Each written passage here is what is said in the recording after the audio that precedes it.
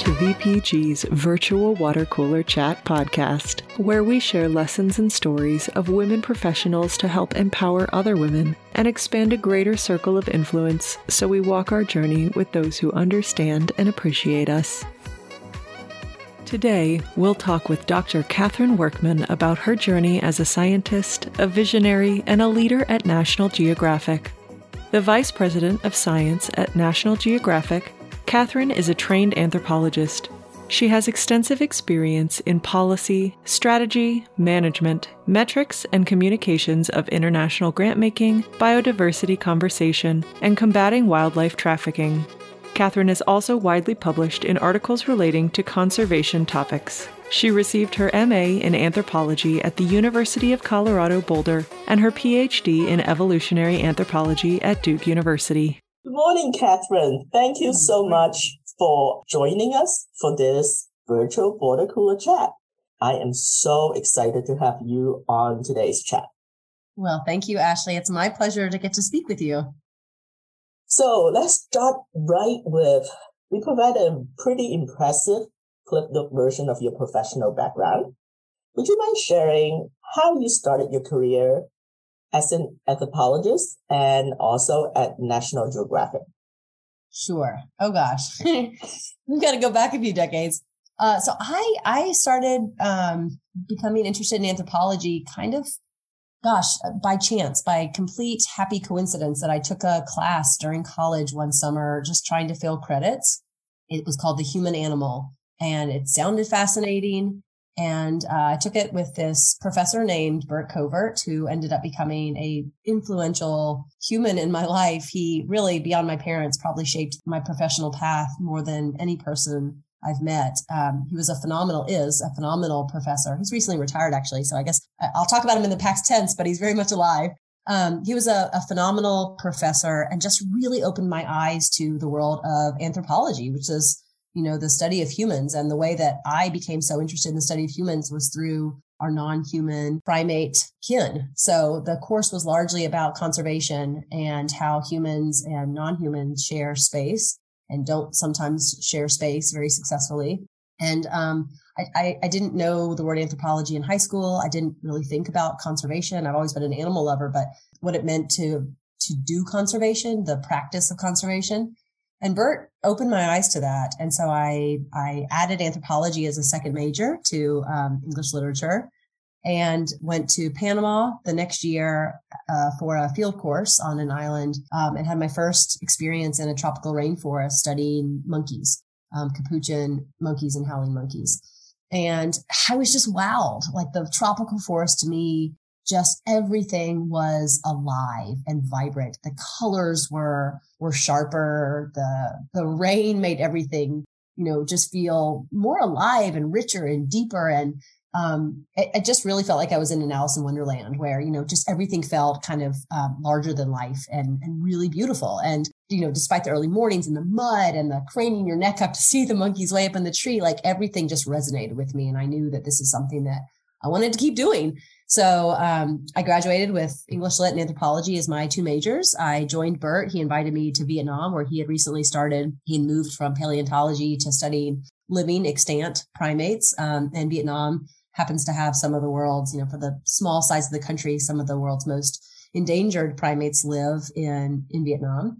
And so I joined him there for 3 months after I graduated and helped him out on a field project studying the ontogeny, or the growth and development of the locomotor behavior, the traveling behavior of 3 species of monkey, and just fell in love with it, fell in love with Vietnam, with my friends, my colleagues, the food. I'm vegetarian.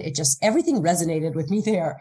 And also just the plight of the wildlife there, beyond the primates, the plight of all humans. Again, going back to that first course in anthropology of humans and non-human animals trying to share space. And in this country, space is very limited. So how do humans successfully develop, put food on the table, be successful, take care of their families while also caring for, in the case of Vietnam, really distinct animals that are found. It's called endemic, found only within that country. And it happens to have several primate species that are only found in that small country. So to me, it was just this great nexus of all these issues I cared about in one country. And I knew that I would return to Vietnam. And so I stayed at CU Boulder and did my master's with Bert, working back in Vietnam. And then for my PhD, I went to Duke University and continued to study colla beans, leaf-eating monkeys in Vietnam, and then graduated. And a German colleague of mine living in Vietnam, wrote me a hand letter, sent it from Vietnam. It arrived, my last year at Duke, saying, the Denver Zoo is hiring for a conservation biology position. You should apply. And so I went online. Sure enough, there was a job opening. And so I graduated from Duke and took a job out in Denver working in the conservation biology department at Denver Zoo, which allowed me, they were interested in developing an in situ or in location conservation program in Vietnam. So it was just, again, this like terribly serendipitous opportunity for me to take my particular set of experiences, skills, talents, connections, and leverage them to help Denver Zoo develop a program in Vietnam. So I was there for only 10 months because I had received a grant from the National Geographic Society to fund part of my field work in Vietnam. And so I had stayed in touch with the people who I met at National Geographic. They actually had come, the committee that evaluated my grant proposal came and visited my field site in Vietnam. We got in little bamboo boats together. I was able to show them this critically endangered monkey that was scampering along the limestone cliffs of the field site where I lived at dusk. I mean, it was just magical. And so they reached out to me. National Geographic, my program officer, reached out to me while I was working at Denver Zoo and said, I'm leaving.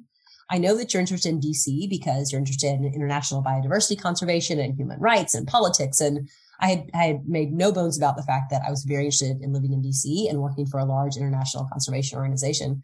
And so he reached out and told me he was leaving and I should apply. I did apply and I got the job. So 11 months after moving to Denver for the job, my dog and I drove back across the country to DC and started a job at National Geographic in 2011. And I was there for 3 years, loved it, learned tons, and then kind of thought, I'm ready to learn new stuff. And so I went to USAID. I applied for a AAAS, American Association for the Advancement of Science, has Science and Technology Policy Fellowships, which places scientists within the federal government so that we can lend expertise to inform evidence-based decision-making. And in turn, scientists can learn, what it means to do federal policymaking and implementation, which is a lot to learn and very nuanced and super complicated and really very different from the life of, a bench scientist, even very different from the life of somebody who's working in applied science at an NGO. So I went to USAID. I was in the Office of Forestry and Biodiversity, supporting, luckily again,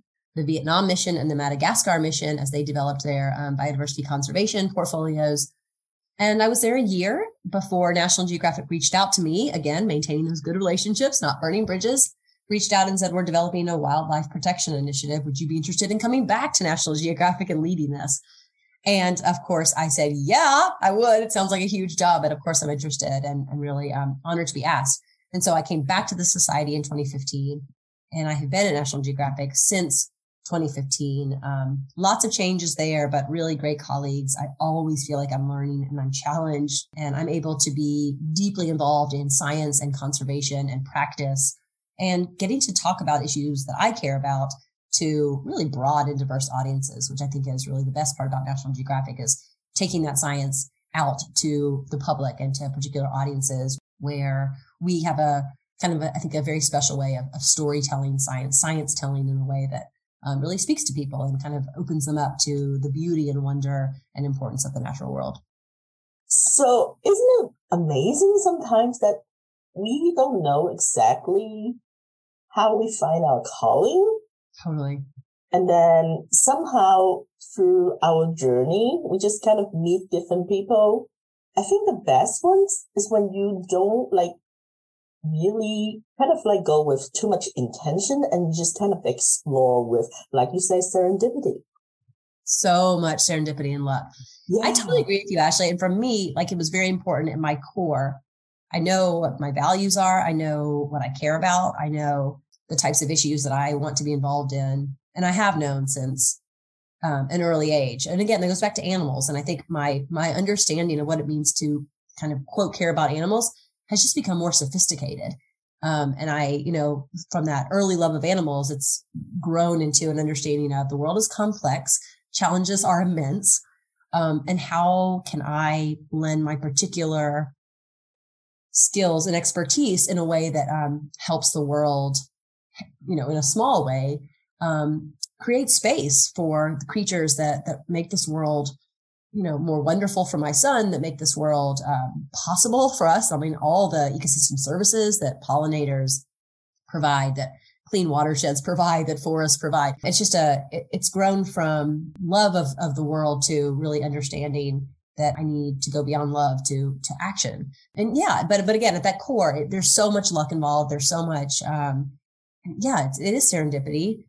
It's maintaining relationships with people and being kind to people. But at the end of the day, it also is allowing yourself to say yes to possibility, to say yes to new opportunities, while also knowing at your core what matters to you, and recognizing that going off course a little bit is okay, because you're gaining a set of experiences that's going to bring you back as a fuller, more experienced person, to the next opportunity and the next thing. So yeah, I don't think you can, I really don't think I know I would not be where I am today without a tremendous dose of luck, and also people in more senior positions than I reaching back and saying, how can I help you?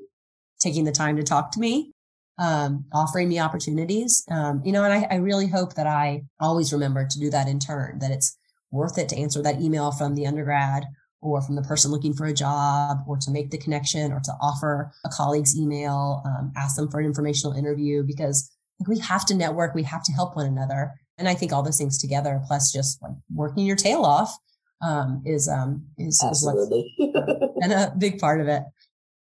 And I think part of it is that having wonderful mentors and people that believe in us before we can even believe in ourselves. When we're starting, I think a lot of time we don't really, we kind of like have our own blind spots, but other people just kind of take chances. I had those professors. So when you were talking about Bert, I was like, I had my pride. Yeah. He's no longer here. And I was like, what exactly? Did you see me? I'm not quite sure. I'm so glad you did. So that's so special. It was just so amazing. And that's definitely like pay forward. And that's one of the reasons why I wanted to start this virtual water cooler chat, and to give voices. And for you, it's even more magnificent because you're giving voices, speaking to help those wildlife that cannot speak for themselves. I actually did my homework. I listened to your concluding remarks of the combating wildlife trafficking with the AAAS. So I was like, oh, yes, I'm going to get to talk to Catherine today. Yay. What makes Catherine unique? If you have to describe yourself, what makes you you? Oh, goodness. Well, I mean, I could take the easy way out and say we are all unique. What makes me different, funky individual is my own particular blend of stubbornness, drive, determination, I think heart. I feel very self-motivated, very self-driven, a perfectionist, which is good to a sense because it drives you. It's also not good because you have to remember to give yourself grace and extend that to others as well. What else makes me me? I mean, really, at the end of the day, the values, I'll go back to that. Those to me are extremely important. My values really, really guide me in terms of, hopefully most of the time they do, in terms of the way I live on this earth. The decisions I make or don't make, the decisions I do make are really all fundamentally come back to a place of what I care about the most. And so, yeah, I think at the end of the day, that's what makes me who I am. That's wonderful. I think that is a great answer. I mean, I think, my dad used to say that, my mom used to say that, you're so stubborn. And my dad said, no, she's just principled. I was like, I like that answer. Oh, I like that. I like that way better. It's taking a positive spin to it. Oh my goodness, that is so much better. I'm going to say that from now on. I'm not stubborn. I'm principled. Yes. Yes, you are. Exactly. And I'll remind my family of that too. Yes. So what aspects of your job do you enjoy the most? Oh gosh, that's so easy. I enjoy buckets of aspects of my job. Just really huge chunks of my job I get deep enjoyment from. I mean, the first thing that came to my mind when you asked that immediately was the people I work with, the team that I lead, the team that I am on, the team. It's the team, as my husband says about his favorite football team. Yeah. It really is the people who show up, and it's the empathy and the accountability and the creativity and the solutions, that cohesion, the proactiveness, like the way that we have shaped our team is to come together and to show up for one another and for who we call our explorers. Those are the grantees, the people we fund to do research, conservation, technology projects around the world. We show up to one another, we show up to them, and really we're showing up to the mission of National Geographic, which is to care about, celebrate the wonder of the world. Again, I think at the end of the day, it's a value, how you choose to show up at work, how you choose to be there for the people you're spending a lot of time with, your coworkers. You spend a lot of time with them, whether it's on screens, increasingly, or in the office. They're a huge part of my life. And I get such deep satisfaction from seeing my team members, grow and develop in their professional careers. I'm thankful that most of them have chosen to stay. So I've been able to see their growth and really be able to support that growth and help to empower that growth and elevate them to be seen as the leaders they are across the organization. But eventually it will mean them, going beyond National Geographic and finding new opportunities. And I'll support that as well, because I do think at the end of the day, that's really important for leaders to support and build the careers of others to go out, just like I was lucky enough to have from mentors in the past to me. So the team is the first thing. The other thing that I just deeply love about my job is I'm able to be curious all the time. I'm able to read scientific papers. I'm able to delve into the science of grant proposals. I'm able to just take the brain that was shaped, being in school for so many years. And I loved that. I loved being on a college campus and being exposed to so many different ideas and reading a bunch and learning a bunch. And in my job now, I get to do that. And I love that. I love that I'm constantly learning, even being challenged by ideas, because we cover such a broad remit of science. There's so many different disciplines that I know very little about. And so to have the humility to just say that and to learn from team members, to learn from resources available to me, whether that's conferences or papers or grant proposals, whatever. I love learning, and I'm able to do that in my job, and I really appreciate that. And then, the other part about my job I love is, at the end of the day, it comes back to the values, the things that I'm able to support. We're able to put money towards people and projects that are working to better understand and conserve the natural world and humanity. And that's just a mission I care very deeply about. And so to spend the majority of my waking hours for work with that end goal in mind is deeply satisfying. And to do it with people who make me laugh and inspire me and who are great teammates is just, it's all the better. So yeah, I'm at a particularly energized place in my job right now. I really feel like we're singing. There's tons of work to do, but we're in a really empowered and accountable place right now where we're getting a lot of great work done. And I feel really humbly proud of the team we've built and the work that we're accomplishing. So yeah, you asked me at a great time, and reflecting back on 2022 and all that we've accomplished this year. It's I'm feeling really good and really hopeful for 2023. And again, tons of work to do, but really feeling energized to go and do it. Now, I know that you love reading books and podcasts and hearing about podcasts. I wonder if you have heard and read Think Again by Adam Grant. I follow Adam Grant on, I think it's LinkedIn, but I've not read his book. Okay.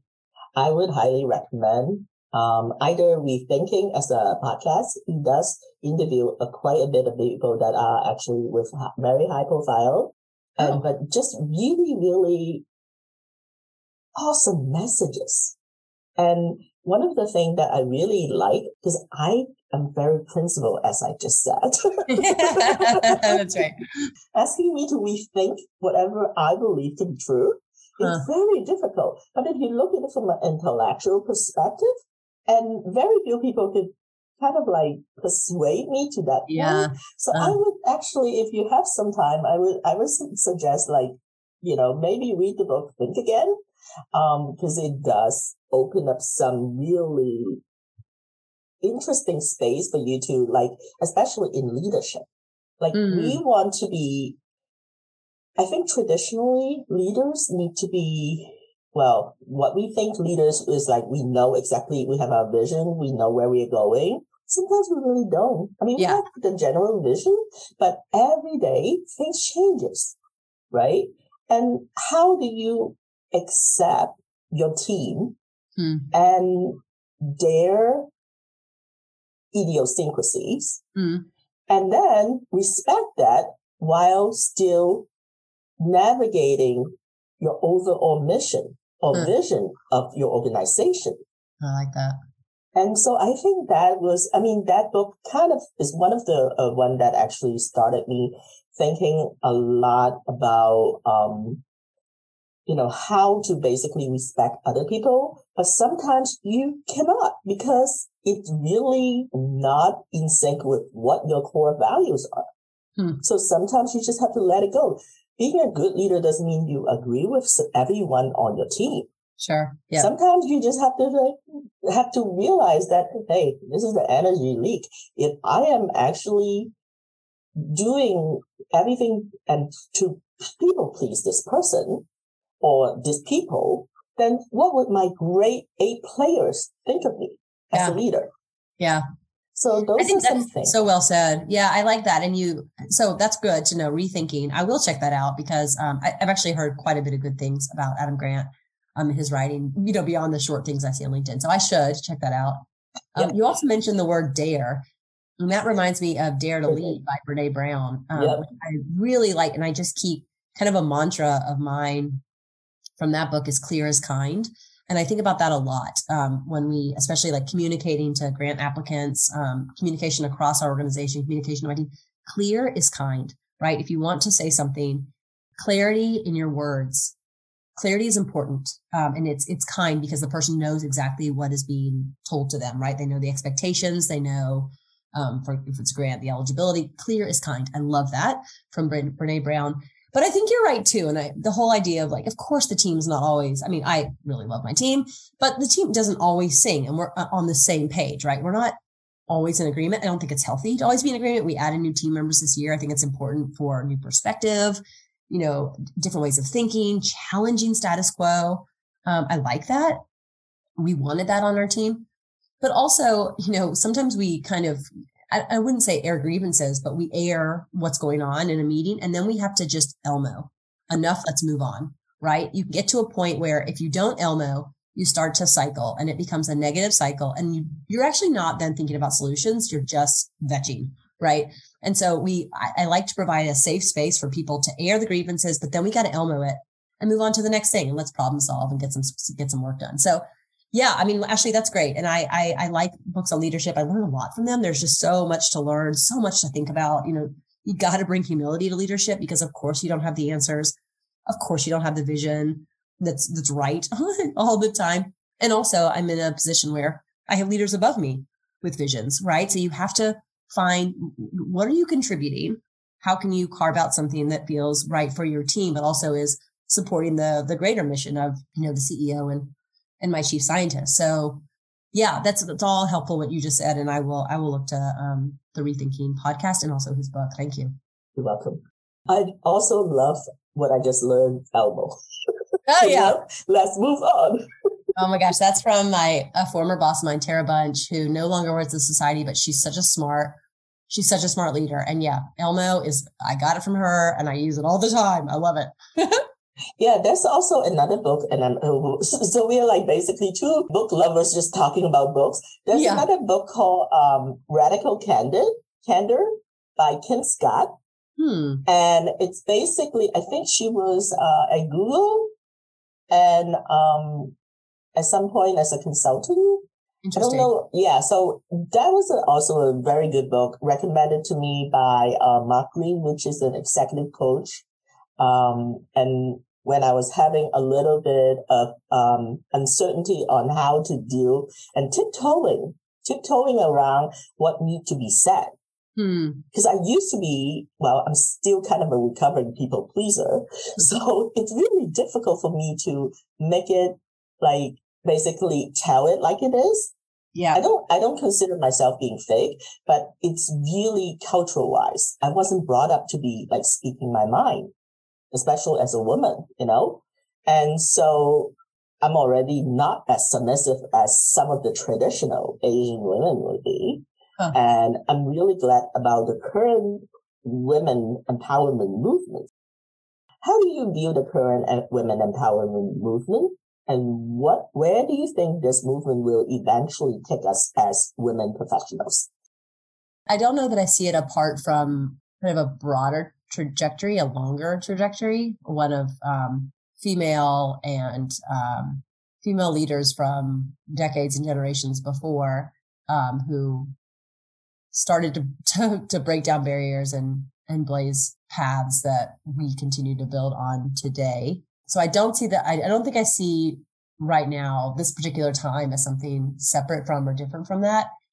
It's good, obviously, you know, as more women in leadership, a move toward gender equity, a move toward pay equity. You know, there's a lot of work to do.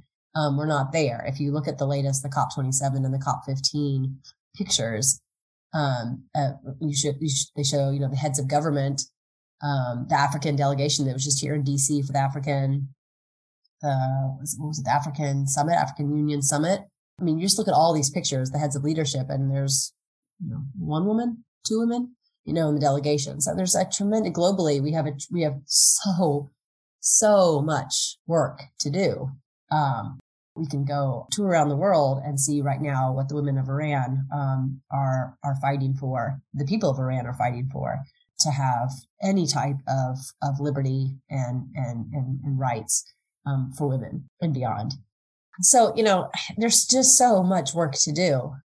In our own country, I think it's good. Like, we've made a lot of progress in so many ways. You know, Nancy Pelosi recently stepped down as the speaker, and that was historic. National Geographic currently has in power the first female CEO.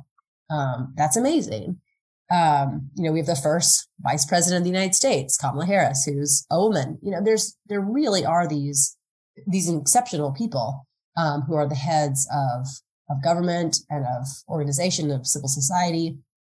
It's all very good. Of course, I'm heartened by that as a woman myself, but there's just so much work to be done. So, you know, gender-based violence, you know, I get easily saddened and frustrated by just how much work there is to do in our country and globally. And yet, of course, you have to say that progress has been made. You just can't look back 100 years, 50 years and say that we haven't made progress, because we certainly have. I think we have to all keep being mindful. And it's not just women, it's people who historically have not been in positions of power, who have been either underrepresented or intentionally kept out of positions of authority and leadership, and just, you know, continuing to make the world the place that we want it to be for ourselves and certainly for others and for our children. I feel a lot of different things, obviously. Lucky that I've been given the opportunity and had the luck and the chance to be in the position I'm in, and also recognizing that, like, we have a lot of work to do to make opportunities more equitable for more people in our country. I think one of the, I'm going to share a little bit of what my thoughts on this topic is. Good. And the reason that why it's okay to be rambling, because we are still in the process of formulating exactly how we feel about it, because the visibility was not even there before. And now all of a sudden it just had this surge. Now I will share a little bit about, like, my grandmother, my maternal side of the grandmother actually had her feet bound, and she had like feet bound in traditional way of like basically controlling women. So I have seen like how her feet were like actually deformed. Wow. And I think sometimes it's really hard not knowing when we are like kind of in a society that is a little bit more outcome dependent, and we keep trying to track progress. And of course we get frustrated because it's hard for us to see the end in sight. But if you're looking at way back, like my grandparents first came to the States, And because they came to the state, it allowed us, they sponsor us, like my parents, my cousins, and us to come. And that is actually for the people that actually were here before, and they pay, whether they realize it at the time or not, little by little, I think that they basically help us shape the life that we can actually live now. Mm. And we don't really know. And I think sometimes our frustration comes from we're not seeing immediate results. Mm. And chances are we're not going to see immediate results because there's just so many factors. But by the time, for example, all the work that women or men, it doesn't necessarily, in this particular situation, we're talking about women empowerment, but there are a lot of men that are actually, just as helpful in helping push, this movement. Yes. So I don't necessarily want to discriminate one gender over the other. Mm-hmm. I do want to see more sort of like movement toward gender and pay equality for women. But like in my particular situation, I'm a CEO of a company. I come to the state when I didn't really speak much English. I was made fun of. And now I'm sitting here talking to you about women empowerment and having this virtual water cooler chat of a company that I created because of this opportunity and the platform, I can actually give different women professionals a voice to talk about what they care about. I thought that was pretty awesome. That's totally awesome. It's totally awesome. So I think sometimes it's just like, it's really hard to look at like wildlife trafficking, and then it's like we see the gruesome pictures, and of course we feel sad because if you're a sensitive person, you see the pictures, the pangolins, the elephant ivory, all this abuse of animals because people want to make a buck. It's so sad. But at the same time, it's for those people that are like with a huge heart like yourself and your colleagues and all the people that really care about the environment, the ecosystems that actually allow us to move forward. So when, your son grows up, he will be in a better place because of the work that his mother did. Well, that is the hope. That is the hope. Okay, what are some of the key lessons learned that you would like to share with our audience?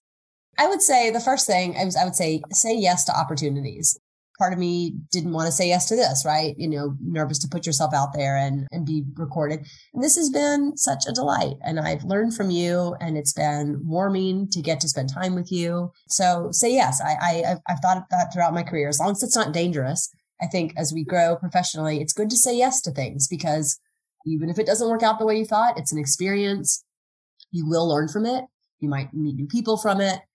So where possible, say yes. I think the other thing, like the luck and serendipity of my own career has shown me just don't burn bridges, stay in touch with people. Doesn't mean you have to be in their inbox every day, but be kind to people and keep relationships because you never know when somebody's going to have a connection or an idea or be able to reach out and help you. So, really being able to extend that hand out to those coming behind you, those on the side of you, remembering, we all have humanity and we're all in this together doing our best. And then lastly, I guess I would just say, be true to yourself, know what matters to you. It might be a word like anthropology you didn't know until you were, 18. So it might take your professional path in a different direction, but know what matters to you at your core. And then, if there's divots and curves along the way, that's all fine. I think that's all great. A good part of life to get those additional curves, but always knowing where your North Star is and always knowing what really matters to you, because I think that way you're going to feel like you're living your truest self. Wow. That's an amazing summation. And I really did enjoy our chat. And I'm so glad you said yes.